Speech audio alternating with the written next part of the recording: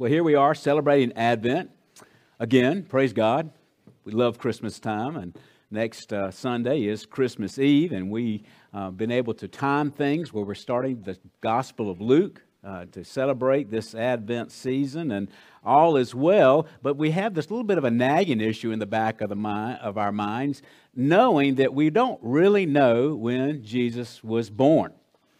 Unlike Easter and Good Friday, when we can estimate the at least the time of year, but certainly the date as well because of the movement of the moon and when we celebrate Passover, we don't know when Jesus was actually born.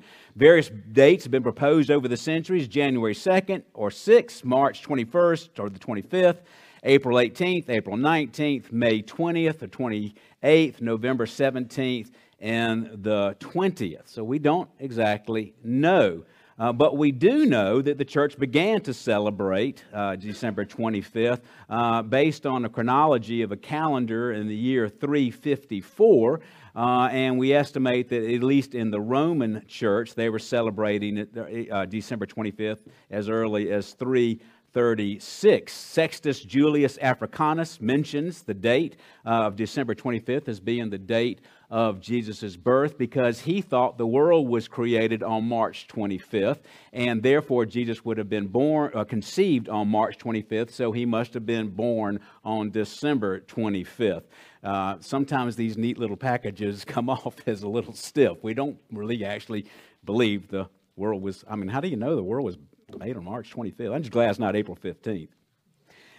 So we have this mixed tradition, but we in the West tend to celebrate on December 25th. In the Eastern Orthodox countries, they celebrate in January because they look more to the baptism and the coming of the Magi than to his actual nativity. So we don't know, but as one old commentator said, while December 25th is traditional, at least it is traditional. So we're sticking with December 25th. And what a wonderful time for us to look at this wonderful Christmas passage of Luke chapter 2 this morning. Let's go to the Lord in prayer. Father, with an awesome wonder, we just marvel during this time of year that the Word of God became flesh and dwelt among us. It's an incredible demonstration of your love that you would take on the frailty of a human body to live and to die for us. So let us not lose that Christmas magic, the awesome wonder of our Messiah, our Christ, who was born in abject poverty, who was rejected his entire life, but who proved that he was the Son of God by rising from the dead, and who reigns now, intercedes for us, and who is with us even at this moment in this room, seeking the glory received by his people. Bless us now, we pray, as we look at this precious text of Scripture, one we're so familiar with, and let that awesome wonder come back to us again in the reading and the preaching of your word this morning. In Christ's name, amen. Please again turn to Luke chapter 2. This may be one of those places in your Bible that's a little worn because we love going back to it, and I am just honored to be able to preach on this text this morning. We're going to be looking at verses 1 through 7 this Lord's Day, and Lord's willing, we're going to look about the context of the appearance of the shepherds in verses 8 on next Lord's Day on Christmas Eve. Luke chapter 2, verses 1 through 7, God says, Dr. Luke writes, "Now in those days a decree went out from Caesar Augustus that a census be taken of all the inhabited earth. This was the first census taken while Quirinius was governor of Syria, and everyone was on his way to register for the census, each to his own city. Joseph also went up from Galilee, from the city of Nazareth to Judea, to the city of David, which is called Bethlehem, because he was of the house and the family of David, in order to register along with Mary, who was engaged to him and was with child. While they were there, the days were completed for her to give birth, and she gave birth to her firstborn son. And she wrapped him in cloths and laid him in a manger, because there was no room for them in the inn."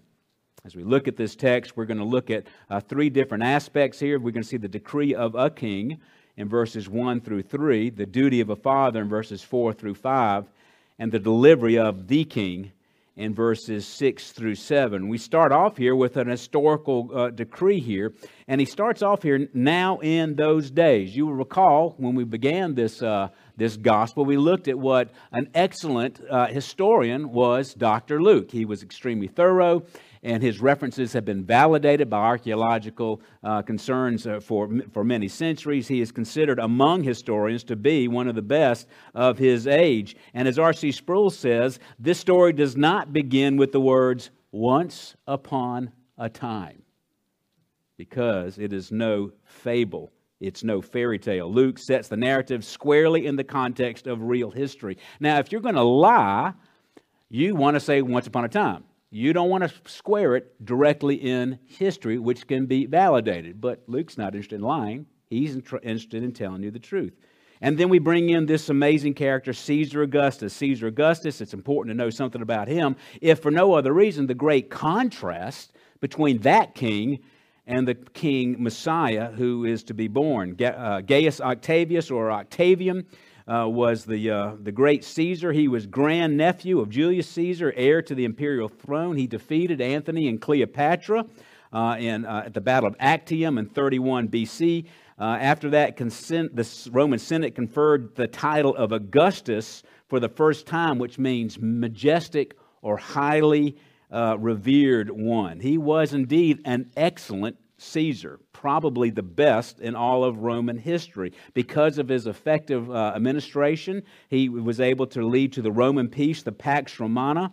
And indeed, the temple of Janus was shut up because it is only used during time of war. And they were able to shut the doors and lock up the temple because there was no war in much of his reign. There's an element of truth to the boast that he made on his deathbed. "I found Rome in brick and left it in marble."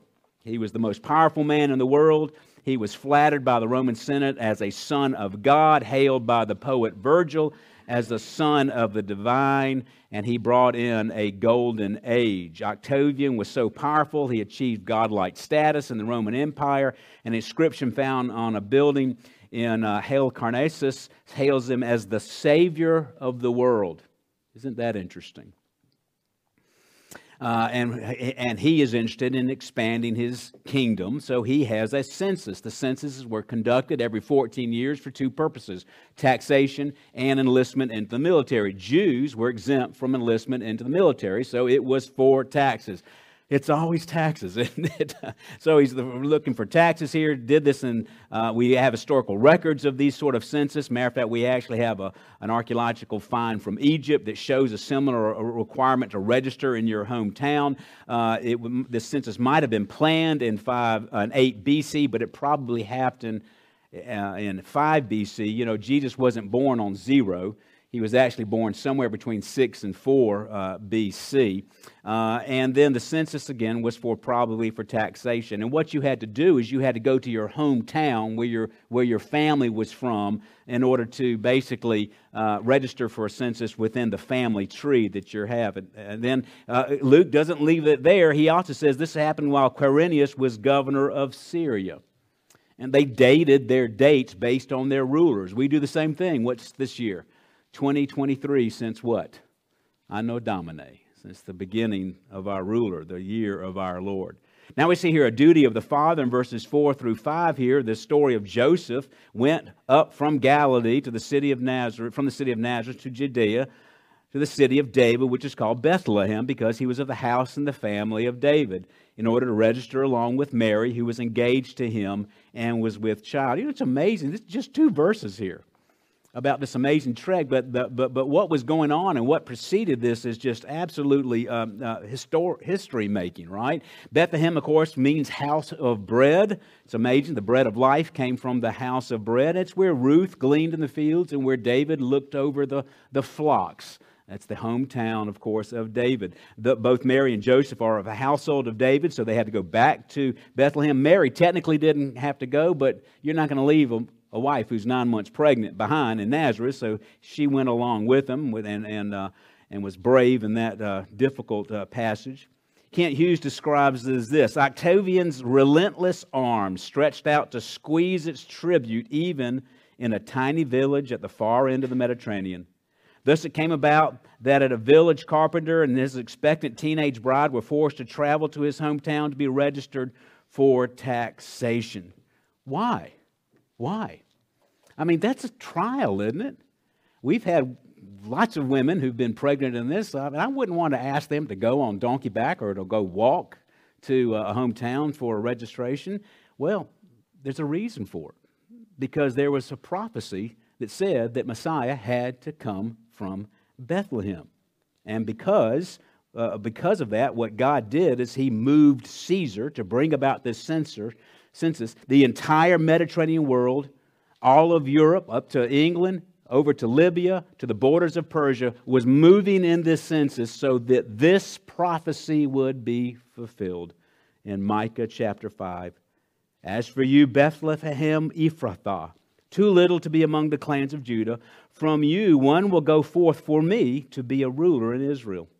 His goings forth are from long ago, from days of eternity. Therefore he will give them up until the time when she who is in labor has borne a child, when the remainder of his brethren will return to the sons of Israel. And he will arise and shepherd his flock in the strength of the Lord, in the majesty of the name of the Lord his God. And they will remain, because at that time he will be great to the ends of the earth. This one will be our peace. Well, you think, well, that's probably written about David. Micah wrote hundreds of years after David. And this is a ruler whose days are from eternity. He is a ruler who is both man, born of a woman in Bethlehem, and God. Only Jesus Christ could fulfill this. As John Piper says, God wields an empire for the sake of His little people. It's passages like this that help us not to question the love of God, no matter the difficulties that we go through. For Him to go through all of that effort, all of the Caesar Augustus effort, all the census, all the travel and everything to fulfill this promise, He is going to fulfill His promise that He will bring you home to heaven. But the road may be difficult. R.C. Sproul says this decree is done in obedience to the decree that took place much earlier, even in eternity, when God decreed that His Son would come into this world to do His work of redemption for His people, and that He would be born at a specific time, in the fullness of time, at a specific place in the village of Bethlehem, and for a specific mission to save His people from their sins. Indeed, all the matters of life, even the movements of nations, are set forward for the well-being of God's people. And He's also establishing Christ's credentials. You might remember some of those credentials mentioned by the Apostle Paul in the writing of Romans, the greatest of all theological books in Scripture. Romans 1:1, Paul, a bondservant of Christ Jesus, called as an apostle, set apart for the gospel of God, which He promised beforehand through His prophets in the Holy Scriptures, concerning His Son. And then what? Who is born of a descendant of David according to the flesh, who is declared the Son of God with power by the resurrection from the dead according to the Spirit of holiness, Jesus Christ our Lord. You know, you think about this, the great movement of God and how the entire Roman Empire was in transit in order to fulfill this thing for this particular fact that Jesus would need to be born in Bethlehem. It's a source of encouragement. But it makes us wonder sometimes as we go to this next passage, if God is so powerful and He's so deliberate about these things, how come He couldn't make a hotel reservation? Right? We ask ourselves those questions, right? If you're so loving and you're so powerful, how is it that I'm going through these difficulties? Well, remember and keep in mind who Jesus was. Jesus is appealing to the lowliest of the low, the brokenhearted and the meek. But He's also working on Joseph and Mary as He's going through this. He is growing them in character. I had a conversation with someone right before church. You know, the fact is we all want to be dynamic, mature Christians, but the fact is this, that will not happen unless God crushes us. I look about some of the trials and the temptations, the difficulties that many of you are going through, and I'm thinking, man, God has created some kind of holy church because He is crushing a lot of us right now. Well, take comfort. Put yourself in Mary and Joseph's sandals. The difficulty that God was willing to do to show us the example of themselves and their movements and what God is doing in human history, He's also doing now and blessing us. Now we see here the delivery of the king in verses 6 through 7. While they were there, the days were completed for her to give birth. And she gave birth to her firstborn son, and she wrapped him in cloths and laid him in a manger because there was no room for them in the inn. That whole principle of no room in the inn is difficult for us to fully understand. When the word inn here probably means, or could mean several things. It may mean a guest portion of a house of a relative. It would make sense they would go and stay with relatives here. It could mean an inn, but not like a hotel, like what we would be used to. You know, we sort of see this as a tavern of old where they have rooms upstairs and all that kind of stuff. That's not what it meant. Based on the description, that my understanding is, I kind of think of it as this. You ever been to a really big horse barn? Like a nice place where they train horses and things like that. Think of that with you go into this open area with stalls all along the side. It's probably something like that, but without a roof in the center. And you would stay more or less in a stall that went out into an open area where all the animals would be fed. The innkeeper would basically give you a little corner, a little room in this stall, and he would give you a fire to be able to cook your meal on, and he would provide you with fodder for your animals, and that was it. Now, ain't one of us wanted to have a baby in a horse barn. But they didn't even get that. It was full. Some speculate it was full because of the census. Some think that maybe Romans who were there to take the census were taking it. Whatever it is, there was not even room in that nasty place. So what did they do? Well, one tradition says they went to a cave. Justin Martyr says this: since Joseph was nowhere in the lodge, since Joseph had nowhere to lodge in that village, he lodged in a certain cave near the village. And while they were there, Mary brought forth the Messiah and laid him in a manger. Helena, Constantine's mother, built a church over that site, and that church still stands to this day. You can go into that church, and there is a 14-point star that evidently, according to tradition, identifies the place where Jesus was born. Interesting, when the Muslims occupied and conquered that area of land, they were destroying all the Christian churches, and that one they didn't destroy because there was a mosaic on the side that showed turbaned men on camels coming to that church. And the Muslims said, hey, they look like us. Let's not burn this building down. Who were the turbaned men? The three kings, the wise men. So art saved that building. And you can go to it to this day. It goes all the way back to the 4th century. So maybe it's a cave. Maybe it was one of these stall things. We don't know. It doesn't kind of matter. The point was, no one wanted Mary and Joseph. No one wanted Jesus. And this was just the beginning of his ministry. Providence so often proves to be inconvenient and uncomfortable, and yet the benefits of maturity in Christ are worth whatever we have to go through to get there. Matthew Henry says this: the Ancient of Days became an infant of about a span long. He experienced what we call the incarnation. The incarnation comes from the Latin term in, and then carnis, flesh, that it means to be embodied in the flesh. God himself took on human flesh. He began with no room in the inn, and his life ended with, we have no king but Caesar.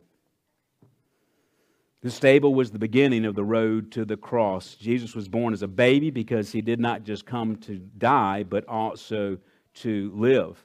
There was a ruler who used to dress up as a peasant and go out amongst his people, and then he kept being scolded for doing that because of the security threat.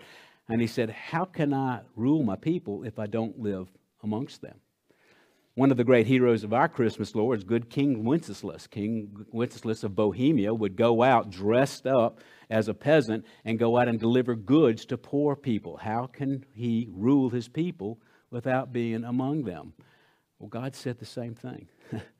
I'm going to be among the people. I'm going to associate with the lowest of the low, this poorest of the poor. So, I mean, they already were poor. They're already poor, and now he's being born in a cave. Guess what? The manger. We have a pretty little manger over here. It's kind of a decoration. It's very attractive. You know what the manger probably was? It was probably a hole dug out in the ground. That's what they would do. They would make a feeding trough there in the ground.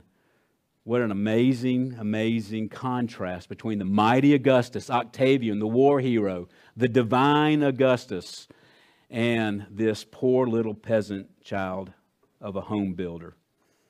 It reminds us of Philippians chapter 2. Although he existed in the form of God, did not regard equality with God a thing to be grasped, but emptied himself, taking the form of a bondservant and being made in the likeness of men, being found in the appearance as a man, he humbled himself by becoming obedient to the point of death, even death on the cross.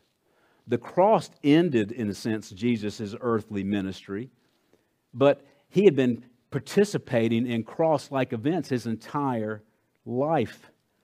Everything about the birth of the Messiah shouts obscurity, rejection, discomfort, humiliation. And we think about, next week we'll look at the angel song, Glory to God in the highest. The truth is that most people would have sung Glory to God in the lowest.